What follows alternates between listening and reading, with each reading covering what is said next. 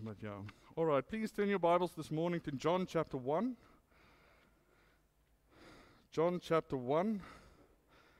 And I know some of you are surprised this morning because I've been busy doing a series about 1 Peter, but we're taking a break of that this morning. Because I know that many people are looking forward to celebrating Christmas next week. I think that's the big thing going on right now, and I thought that it would be good for us, even before that, to take a look at the main reason why we are actually celebrating this holiday in this time of year. Well, maybe not this time of year, as we know that Jesus wasn't born on the 25th of December. I think everybody is fine with that, and we know that it's not a big shock. But this is still the time set apart, I want to say, on the calendar to celebrate that. Now, I realize that not everybody celebrates this holiday, all right, and that's really okay. That's not something that we need to fight about, really. You know, Paul even said in Romans chapter 14, verse 5, one man esteemeth one day above another, another esteem every day alike. Let every man be fully persuaded in his own mind. And I believe that that is the key when it comes to issues like this. Let every man be fully persuaded in his mind. When it comes to things like this, something that's not necessarily sin or forbidden in Scripture, believers should make up their own mind about it. And that's okay, whether you go for it or against it. And as long as your conscience is clear about it. That's the main thing there. But I think that it is fair to say that most believers are gearing up to celebrate Christmas with those people that are close to them. And for many, it's a time of rest, where they don't have to go to work for a little bit. Praise God for that, all right? I'm happy about that. Some pack up, they go on holiday. Some of us will celebrate it by ourselves. And then some, like I said, will not celebrate it at all. But whatever is going on during Christmas time, if you want to put that label to it, whether you are going to celebrate it or not, I think that we can all agree that the miracle of Jesus coming to earth to save us is something that we can all be thankful for today. And I think that is arguably one of the biggest miracles that God ever did. When people think about miracles, they normally think about things like physical healing, like a leper getting healed that we read about that Jesus did, or somebody that's lame, they can walk again, or maybe God keeping a man alive in the belly of a fish for 3 days. What a miracle that is. Or things like that. That's kind of what we think about when we think about miracles. And those are miracles, of course. But I believe they pale in comparison to the miracle of God coming to earth in human form and living among us, just like one of us. And so today, we'll start here in John chapter 1, and we will focus our attention on this wonderful miracle that God performed around about 2,000 years ago. And, I believe it's a miracle that changed the world forever. But before we do that, let's just bow our heads and we can pray. Father, we thank you for being with us today. We thank you, Lord, for gathering us today, Lord. We know we're not a whole lot of people in this building, but Lord, you're the one filling this building, and that's why we're here today. Is we want to praise your name. We want to pray to you. Lord, we want to hear your word being preached. And so I ask that you will please help me today in the preaching, Lord, but work in every one of our hearts today. Show us what you need us to do about this, Lord. We thank you for all that you do, and we thank you that we can stand still a bit and look back at what you've done already. Amen. Amen. Now, when we think about the birth of Jesus, I think we think about that familiar story, that always comes to mind, that we find in the Gospels of Matthew and Luke. And if you've not read that before, please go ahead and read this. If you're celebrating Christmas, maybe go read it. If you're not celebrating it, read it anyway, because I think it's a wonderful story. It describes all the events that happened around that time when Jesus was born. We think about the angel visiting Mary and telling her that she will bear a child, and how shocked she was. We think about Joseph that was worried because Mary was supposed to be a virgin and now she's pregnant. You can just imagine what went through that man's mind, and then we know that the angel came and paid him a visit as well to tell him, calm down, Joseph. All right. This child was conceived by the Holy Ghost. Definitely something strange. It's never happened before, and it never will again. Then we think about Mary and Joseph that had to go to Bethlehem because of that, the taxing decree that Caesar Augustus proclaimed in that time. So everybody had to go to their own home cities for the tax. I'm not entirely sure how that worked, but I think that must have been quite an ordeal, don't you think? You know, Mary was very pregnant at that point, just about ready to give birth, and now she needs to ride on this donkey. I think they had to stop every 5 minutes, you know, take a pit stop and just go to the bathroom or whatever, you know, that it must have been crazy.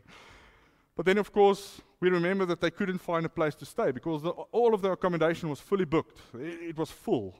The only place that they could find was in a stable, a stinky old stable.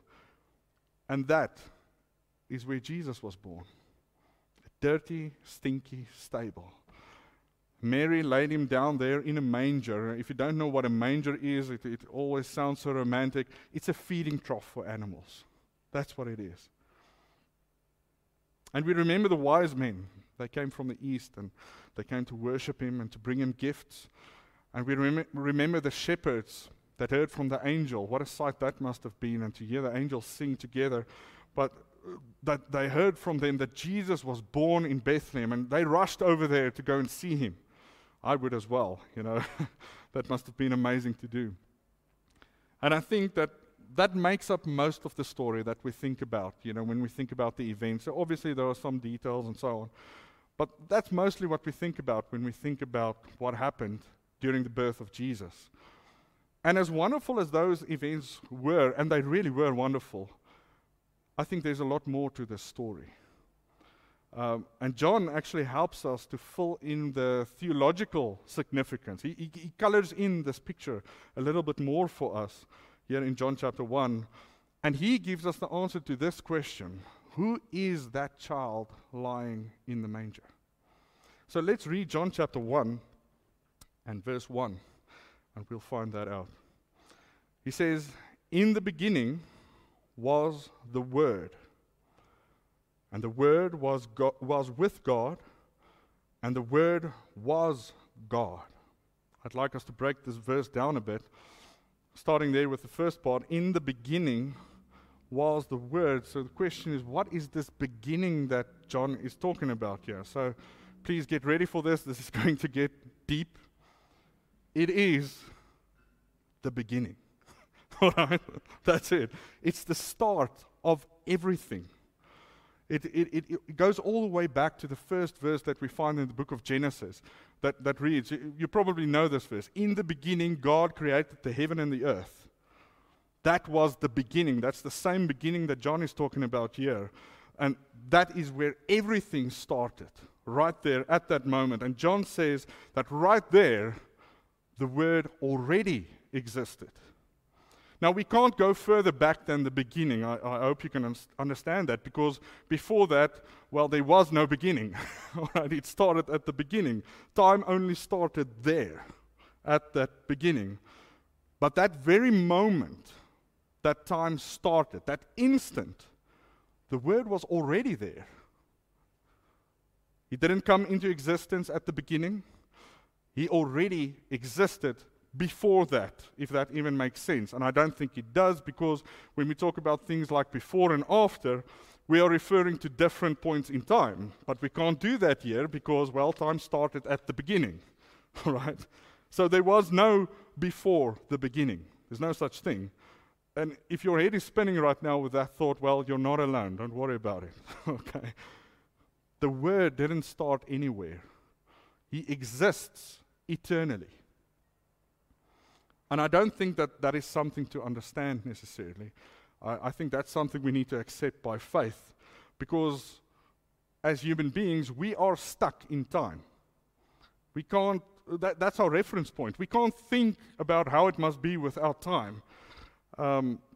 It breaks our minds, you know. But at the beginning, when the heaven and the earth was made, the Word was already there. And he was there from all eternity. Before the beginning, if you will. All right, just to have it make sense in our minds. Next up, John says, so he says, in the beginning was the Word, and the Word was with God. And I think the best way to understand this is that the Word was there with God the Father. He was there face to face with Him. The Word wasn't any more or less important than God the Father. They were equal. They also enjoyed perfect fellowship with each other throughout all of eternity. And that's why John says the Word was with God. He talks about that intimate fellowship that they had. And now even more than that, John continues and he says, and the Word was God. He didn't become God at any point. He always was God and He always will be God. It's not like He was somehow some lesser being and then He graduated to become God. All right, I know that sounds silly, but I've heard teachings like that in the past. As a matter of fact, I think that's actually somewhat similar to what the Jehovah's Witnesses teach. But they actually changed this verse here in John chapter 1, verse 1. They add a single letter. In their Bible, it reads, in the beginning was the Word, and the Word was with God, and the Word was a God. You see that? See that change? You see the change that a single letter can make. If you say that He's a God, that's of course a false teaching. There is only one God. There's not another God. The Word was, and He is God. He's nothing less than God, and that is the way that He has always existed. Always. And Jesus repeated this fact quite a few times during His ministry, and as a matter of fact, in John chapter 10, verse 30, He explicitly told the Jews there, I and the Father are one. They're equal. You can't separate them. They are one, and that's the way that they've always been. It didn't suddenly happen at some point. So when John introduces us here to the Word, he says that back when everything was created, the Word already existed eternally, in perfect fellowship with God as His equal. Oh, and by the way, the Word is God. And then in verse 2, he basically repeats this sentiment again. He says, the same was in the beginning with God. So he really wants us to get this, because it's so important. It is so important to know who He is. The Word was not more God or less God than the Father. He is God. And I've said that multiple times now because it's so important. He has always and He will always exist as God. It's never going to end. He was not a created being like the rest of us. And I think that's the point, or part of the point at least, that John is trying to get across there in verse 3. Look at verse 3. He says, all things were made by Him, and without Him was not anything made that was made. I think this just follows naturally from this first two verses. Because if the Word is God, well then obviously He is the Creator as well. Because we know that whoever made everything is God. That we know.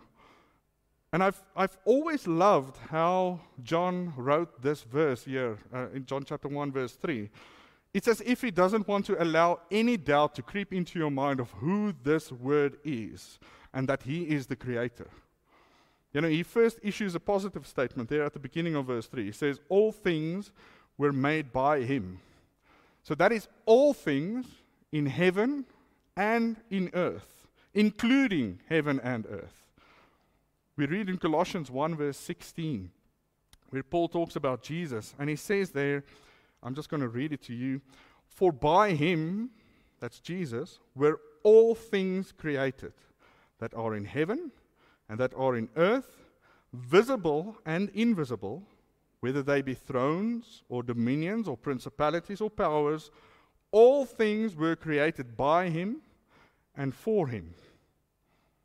I find that to be an amazing statement. You know, absolutely everything that there is was created by Him, and all of it was created for Him.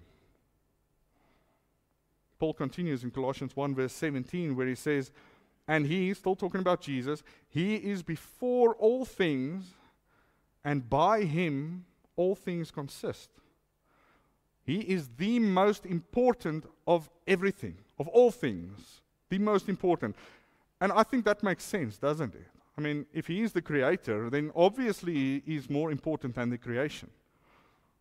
I think that makes sense. And Paul says there that Jesus, or the Word, keeps everything together. You know, he says there, by him all things consist. So he is the one that makes sure that everything keeps on working the way that it should. He makes sure that up stays up and down stays down. All right? He makes sure that the sun comes up every morning and that the moon goes around the earth and all of that. I mean, can you just imagine if something as simple as up and down were reversed tomorrow morning when you wake up? I know it sometimes feels that way, you know. Well, at least for me. But that would be chaos. That's why Paul says, by him all things consist. And then John issues a negative statement after the positive, and I think it complements the positive one, of course. He says there, and without him was not anything made that was made. So if you had any doubt in your mind of who created everything at this point, I think that should clear it up. Anything that was made by him. Anything, everything. And so these heretics that teach that, well, Jesus was the first created being and then he went on to create the rest of everything, you know, they have a problem with this verse specifically. They will need to ignore what John said here because, well, if Jesus was created, well, then he's part of that anything that was made, but something can't make itself. That doesn't make sense. I know there are people that teach that, and I realize that at some universities it's being taught, but something can't make itself. I think that's obvious. I think a child can understand that. And so John makes it clear here that there was not a single thing that was made that the Word didn't make. I think it's such a simple statement, but it's such an important truth to get a hold of. So important. And then John says, let your eyes go down to verse 14. He says there, and the Word was made flesh. That's how we know it's Jesus that he's talking about. The Word was made flesh and dwelt among us, and we beheld his glory, the glory as of the only begotten of the Father, full of grace and truth. You know, John says, God came down to man and he lived here among us as a man, and we saw him. We saw his glory. And so I think if we want to have a proper appreciation of the events that are celebrated during Christmas time, we need to have a proper understanding of who that baby in the manger was. Whether you celebrate it or not, whether you celebrate Christmas or not, that doesn't matter. We need to know who was that baby in the manger. And that's why John starts off his gospel this way. You know, he says in John 20, you know, let's turn there. Let's go to John 20 for a moment. You can leave John 1. You don't need to keep your place there. We're done with that. John 20. While you're turning, gives me a short moment to take some petrol. John 20, verse 30. He says there, and many other signs truly did Jesus in the presence of his disciples. He's sort of ending off this book now. So he's saying he did a lot of other things that we couldn't write about here, which are not written in this book. Then verse 31, but these are written that ye might believe that Jesus is the Christ, the Son of God, and that believing ye might have life through his name. That's the point. John wanted to introduce us to Jesus in such a way that we understand who he is, so that we can believe in him and so that we can be saved by him, because that's how we are saved, of course. So then who was that child in that manger that day? Well, it was the eternal, all-powerful creator of heaven and earth himself, in human form. God in the flesh. You know, Paul calls that the mystery of godliness in 1 Timothy 3 verse 16, that God was manifest in the flesh. And this wonderful God, He stooped down to become like one of us. And Paul gives us a great explanation of what it took of Him to do that. So please turn to Philippians chapter 2. Philippians chapter 2.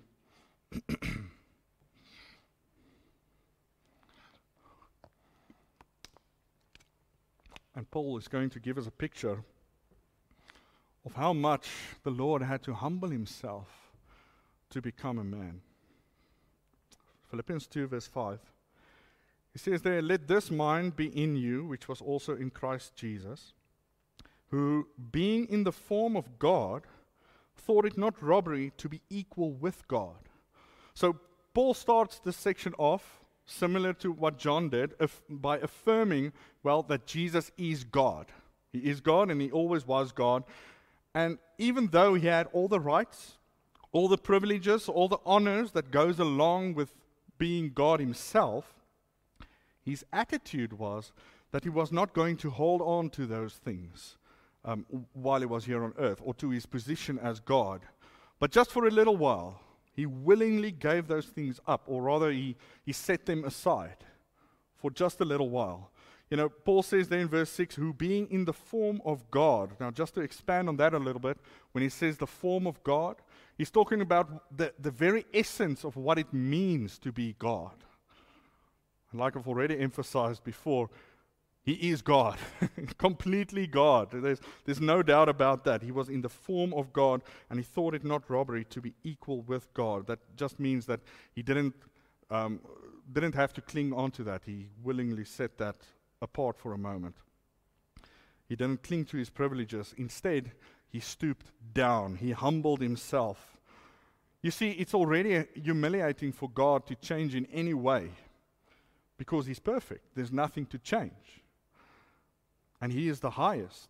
He's the Almighty. And whatever change He would have to make would require Him to stoop down. He didn't cling on to His power and majesty. Instead, He humbled Himself and He became just like one of His own creations. Did you get that? The infinite, holy, almighty Creator of heaven and earth and everything that is in it, He became just like one of His own creations. It's amazing. Now, just to be clear here, when He did that, He never stopped being God, not for a moment. Not for a moment. Instead, He willingly set aside all of those privileges, like I said, of being God just for a little while. And He added something. He took on human nature on Himself. Look at verse 7. He said, "But made Himself of no reputation, and took upon Him the form of a servant, and was made in the likeness of men." Folks, there's so much to say about this. But when we think about a king being born, you know, we would expect that there would be a lot of pomp and circumstance, you know, around that. You know, everybody would be talking about that. Everyone. You know, you would see it on the cover of every magazine, you would hear about it on the news and on the radio, and everybody would be talking about it on social media and so on. But that wasn't the case when Jesus was born, at all. Almost nobody knew about it. Interesting. He wasn't born in a palace. Instead, He was born in a stinky stable. His mother didn't put Him down in a golden cot, and I think that would have been fitting, but she didn't. He was laid down in a manger, a feeding trough for animals. His earthly father was just a carpenter, just an ordinary man. He wasn't rich at all. Nobody knew who they were. They were just some people living in Israel, you know. He grew up just like any other boy did in Israel in that time, and it all went unnoticed by most people. He became just like one of us, just another ordinary man.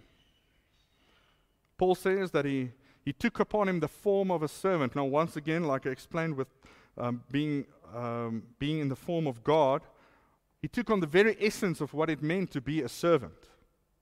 All of it. He became a servant. So he existed like that here on earth. He did not just look like a servant, all right? He didn't just put on a costume. He became a servant. And he did it all by himself. Nobody forced him to do so. He did it willingly. This was a willing act from his side to humble himself so much because he had a very specific mission in mind. And we'll get to that shortly. But lastly here, Paul says that he was made, in verse 7, was made in the likeness of men. So he took on him everything that it meant to be a human being. He was born of a woman, just like every single person in this room. And if you were to look at him, I don't think you would have looked twice. Just looked like anybody else. Didn't look like the pictures that you see of Jesus through the ages, with a glowing head. It just looked like you and me. As a baby, he needed his mom to care for him. He needed his mom to feed him, to change his clothes, to bathe him, to clip his nails, all of those things. He needed to go through the entire human experience. He needed the attention and care that any child needs at that age. And then he developed physically, and he grew up just like any other child.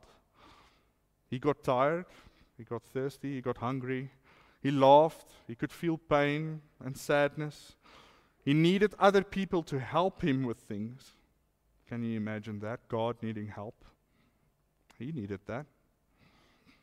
He went through everything that we go through, except that he never did any sin. Now, the Bible does tell us in the book of Hebrews that he was tempted, just like you and I are tempted to sin. But he never sinned. And so he humbled himself in every way, by becoming a man. Look at verse 8. He said there, and being found in fashion as a man, he humbled himself and became obedient unto death, even the death of the cross. So not only did Jesus humble himself by stepping down and becoming a man and living under the conditions that he did, he went even further by being obedient unto death. He was willing to humble himself even to the point of dying like a criminal, even though he was innocent. Wow. I love the birds. He humbled himself to that very point, even though he was innocent. It was the Father's will that Jesus should die in that way that he did. And Jesus was obedient to the Father throughout all of his life, even to that point where he had to die. You will remember the night before he was crucified, he prayed and said, Father, if it's at all possible, let this cup pass from me. But nevertheless, not my will, let thine be done. He humbled himself. And not only by dying, Paul says here, even by dying on a cross. Now, why is that an important distinction to make? Why couldn't Paul just say, he became obedient unto death and be finished with that sentence? Why did he say, even the death of the cross? Because there were many other ways that Jesus could have been executed. He could have been beheaded, just like John the Baptist was. He could have been stoned to death, just like the Jews tried to do many times. He could have been hanged, he could have been stabbed, whatever, There were so many different ways in which he could have been executed, but instead he was crucified. Why is that important?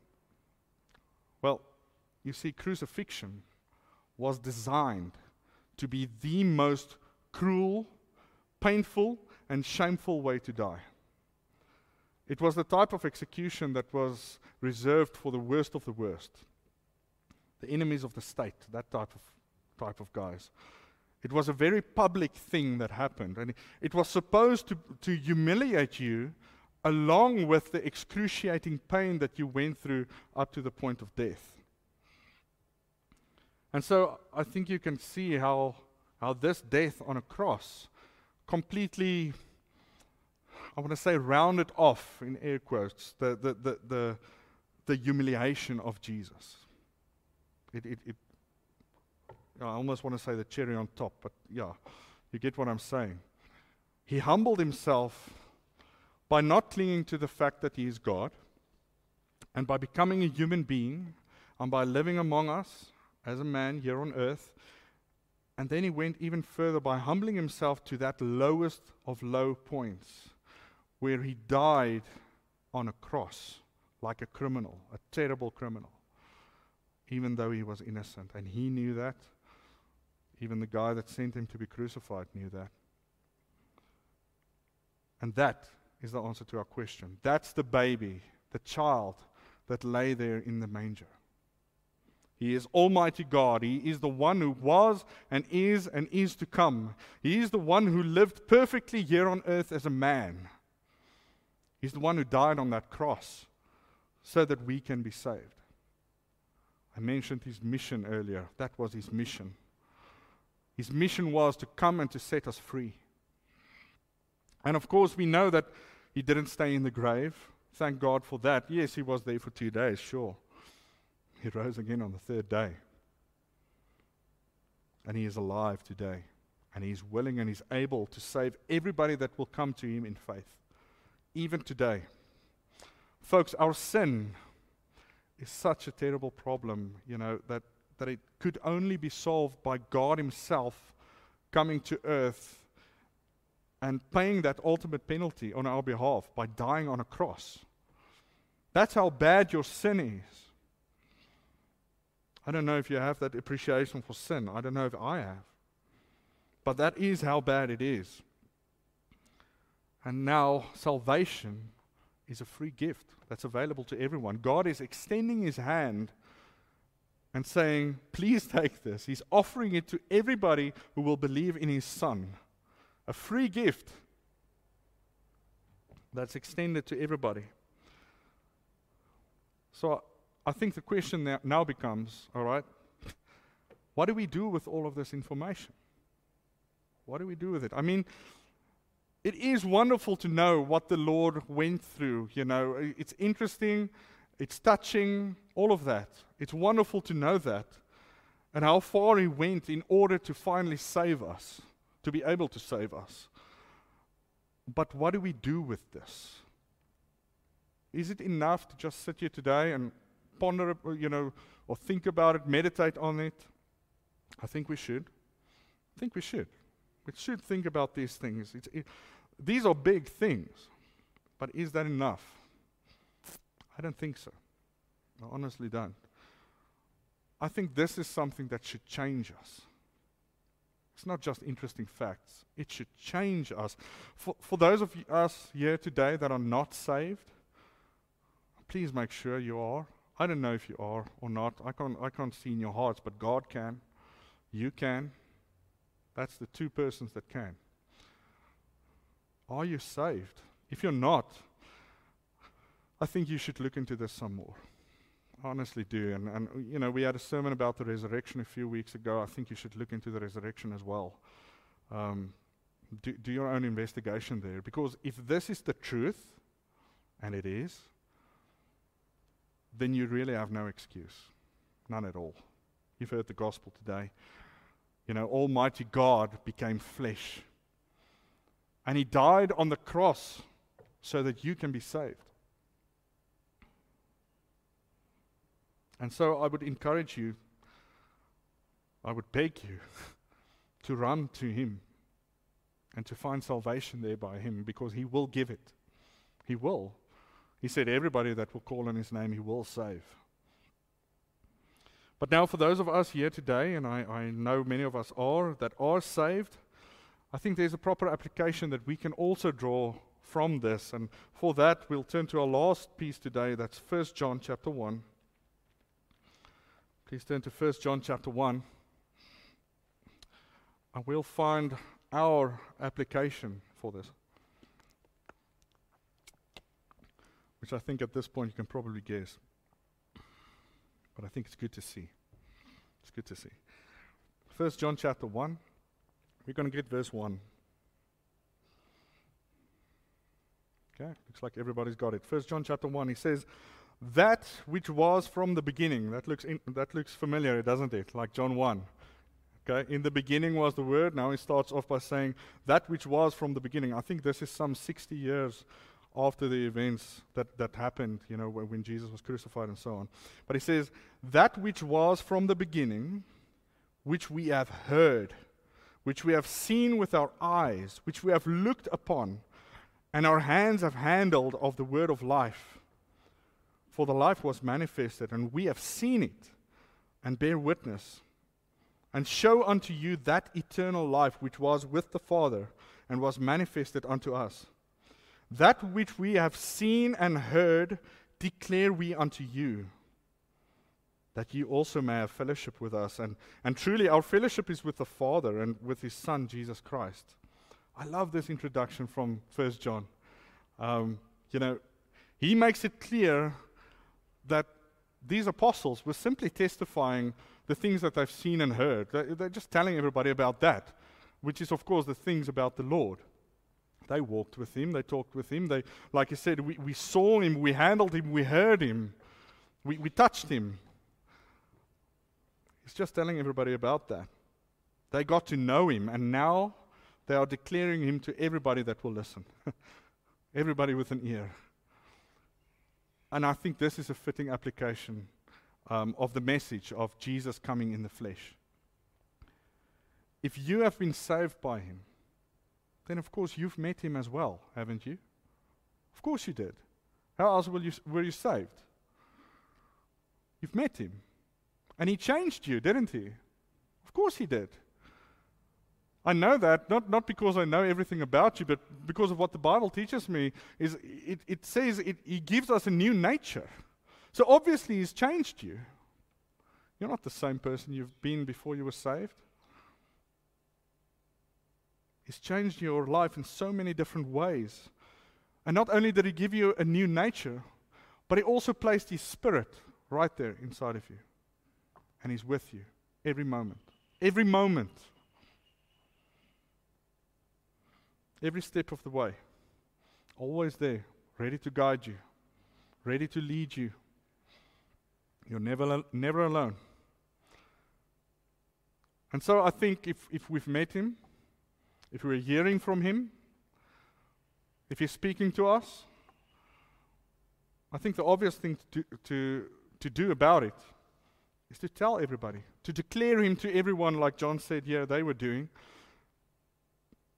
But perhaps that is something we can all do during this time. Whether we are gathering with family or friends, whether we're celebrating Christmas or not, doesn't matter. But right now, it's on the mind of everybody. Most people know Christmas has something to do with Jesus or a baby in a manger. They at least know that. Maybe it's time.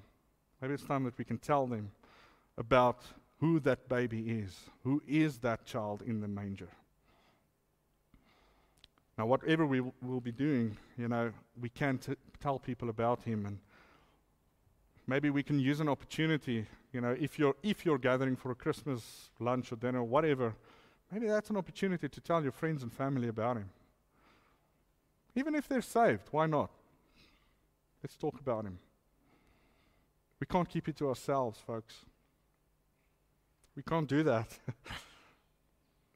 If we say we know Him, and if we say we believe in Him, and if we say we believe what He says, how can we keep quiet? How? Let's pray.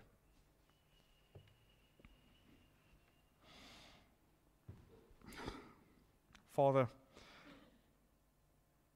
it's so wonderful to be able to get to know You through Your Son, Lord Jesus, and it's so wonderful that what You did for us and what You went through. I don't think we can properly understand that or really get a hold of that. At least I can't. It's too big for me. It really is.